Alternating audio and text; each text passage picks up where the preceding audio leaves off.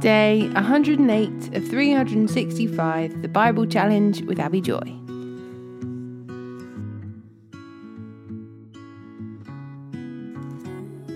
Proverbs chapter 10, verse 1 to 10. The Proverbs of Solomon. A wise child brings joy to a father, a foolish child brings grief to a mother. Tainted wealth has no lasting value, but right living can save your life. The Lord will not let the godly go hungry, but he refuses to satisfy the craving of the wicked. Lazy people are soon poor. Hard workers get rich. A wise youth harvests in the summer, but one who sleeps during harvest is a disgrace. The godly are showered with blessings. The words of the wicked conceal violent intentions. We have happy memories of the godly, but the name of the wicked person rots away. The wise are glad to be instructed, but babbling fools fall flat on their faces. People with integrity walk safely, but those who follow crooked paths will be exposed. People who wink at wrong cause trouble, but a bold reproof promotes peace.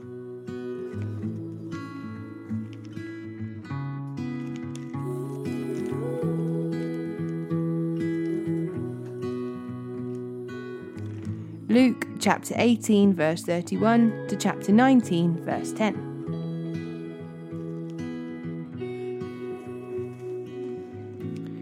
Taking the 12 disciples aside, Jesus said, "Listen, we're going up to Jerusalem, where all the predictions of the prophets concerning the Son of Man will come true. He will be handed over to the Romans, and he will be mocked, treated shamefully, and spat upon. They will flog him with a whip and kill him, but on the third day he will rise again."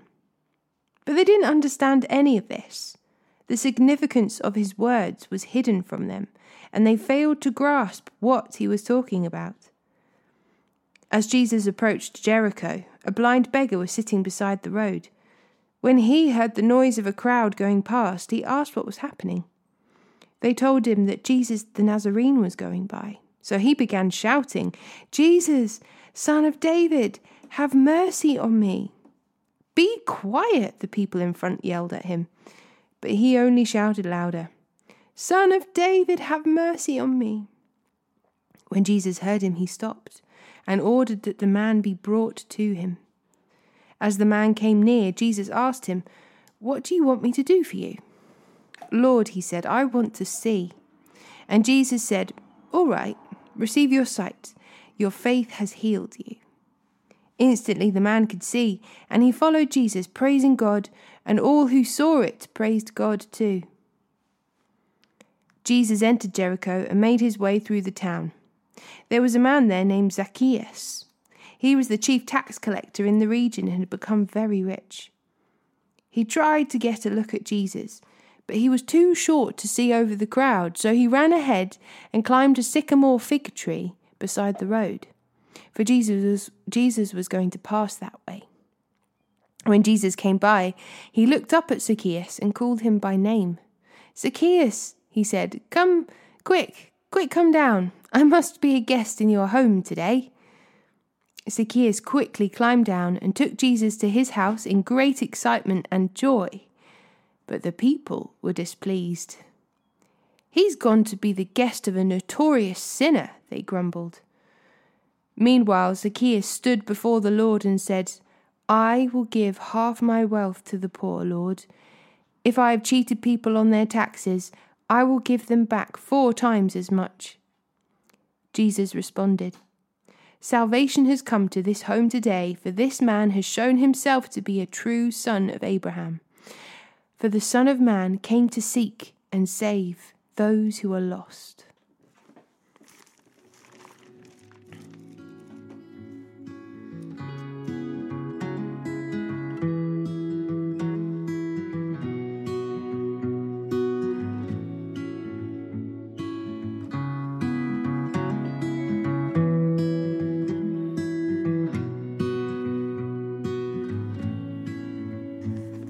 Deuteronomy chapter 29 verse 1 to chapter 30 verse 10. These are the terms of the covenant the Lord commanded Moses to make with the Israelites while they were in the land of Moab, in addition to the covenant he had made with them at Mount Sinai. Moses summoned all the Israelites and said to them, "You have seen with your own eyes everything the Lord did in the land of Egypt to Pharaoh and to all his servants and to his whole country, all the great tests of strength, the miraculous signs, and the amazing wonders. But to this day the Lord has not given you minds that understand, nor eyes that see, nor ears that hear. For 40 years I led you through the wilderness, yet your clothes and sandals did not wear out. You ate no bread and drank no wine or other alcoholic drink, but he provided for you so you would know that he is the Lord your God. When we came here, King Sihon of Heshbon and King Og of Bashan came out to fight us, but we defeated them. We took their land and gave it to the tribes of Reuben and Gad and to the half-tribe of Manasseh as their grant of land. Therefore, obey the terms of this covenant so that you will prosper in everything you do. All of you, tribal leaders, elders, officials, all the men of Israel, are standing today in the presence of the Lord your God. Your little ones and your wives are with you, as well as those foreigners living among you who chop your wood and carry your water. You are standing here today to enter into the covenant of the Lord your God. The Lord is making this covenant, including the curses. By entering into the covenant today, he will establish you as his people and confirm that he is your God, just as he promised you, and as he swore to your ancestors, Abraham, Isaac, and Jacob. But you are not the only ones with whom I am making this covenant with its curses. I am making this covenant both with you who stand here today in the presence of the Lord your God, our God, and also with the future generations who are not standing here today. You remember how we lived in the land of Egypt and how we travelled through the lands of the enemy nations as we left. You have seen their detestable practices and their idols made of wood, stone, silver, and gold. I'm making this covenant with you so that no one among you, no man, woman, clan, or tribe, will turn away from the Lord our God to worship these gods of other nations, so that no root among you bears bitter and poisonous fruit. Those who hear the warnings of this curse should not congratulate themselves thinking, I am safe, even though I am following the desires of my own stubborn heart. This would lead to utter ruin. The Lord will never pardon such people. Instead, his anger and jealousy will burn against them. All the curses written in this book will come down on them, and the Lord will erase their names from under heaven. The Lord will separate them from all the tribes of Israel, to pour out on them all the curses of the covenant recorded in this book of instruction. Then the generations to come, both your own descendants and the foreigners who come from distant lands, will see the devastation of the land and the diseases that the Lord inflicts on it. They will exclaim, the whole land is devastated by sulfur and salt. It is a wasteland with nothing planted and nothing growing, not even a blade of grass.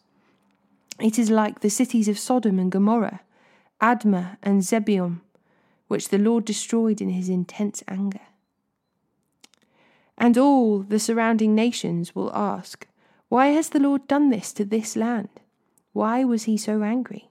And the answer will be, this happened because the people of the land abandoned the covenant that the Lord, the God of their ancestors, made with them when he brought them out of the land of Egypt. Instead, they turned away to serve and worship gods they had not known before, gods that were not from the Lord. That is why the Lord's anger has burned against this land, bringing down on it every curse recorded in this book.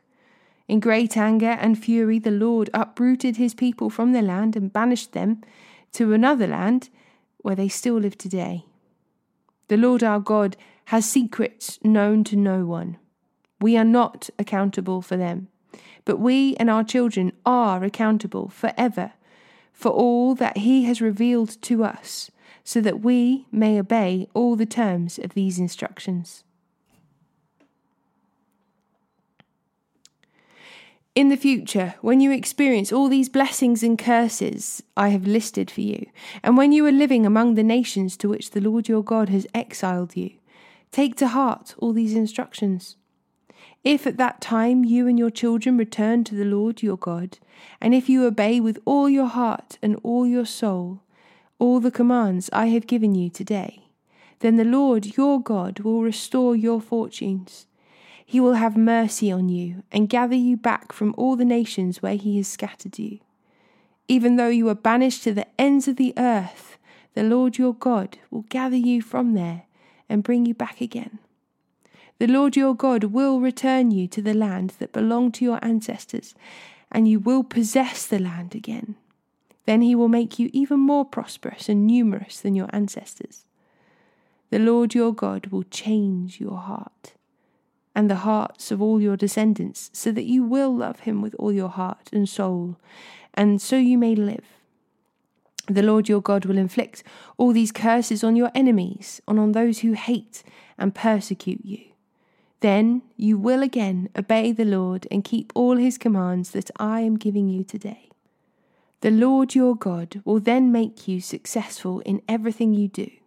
He will give you many children and numerous livestock, and he will cause your fields to produce abundant harvests.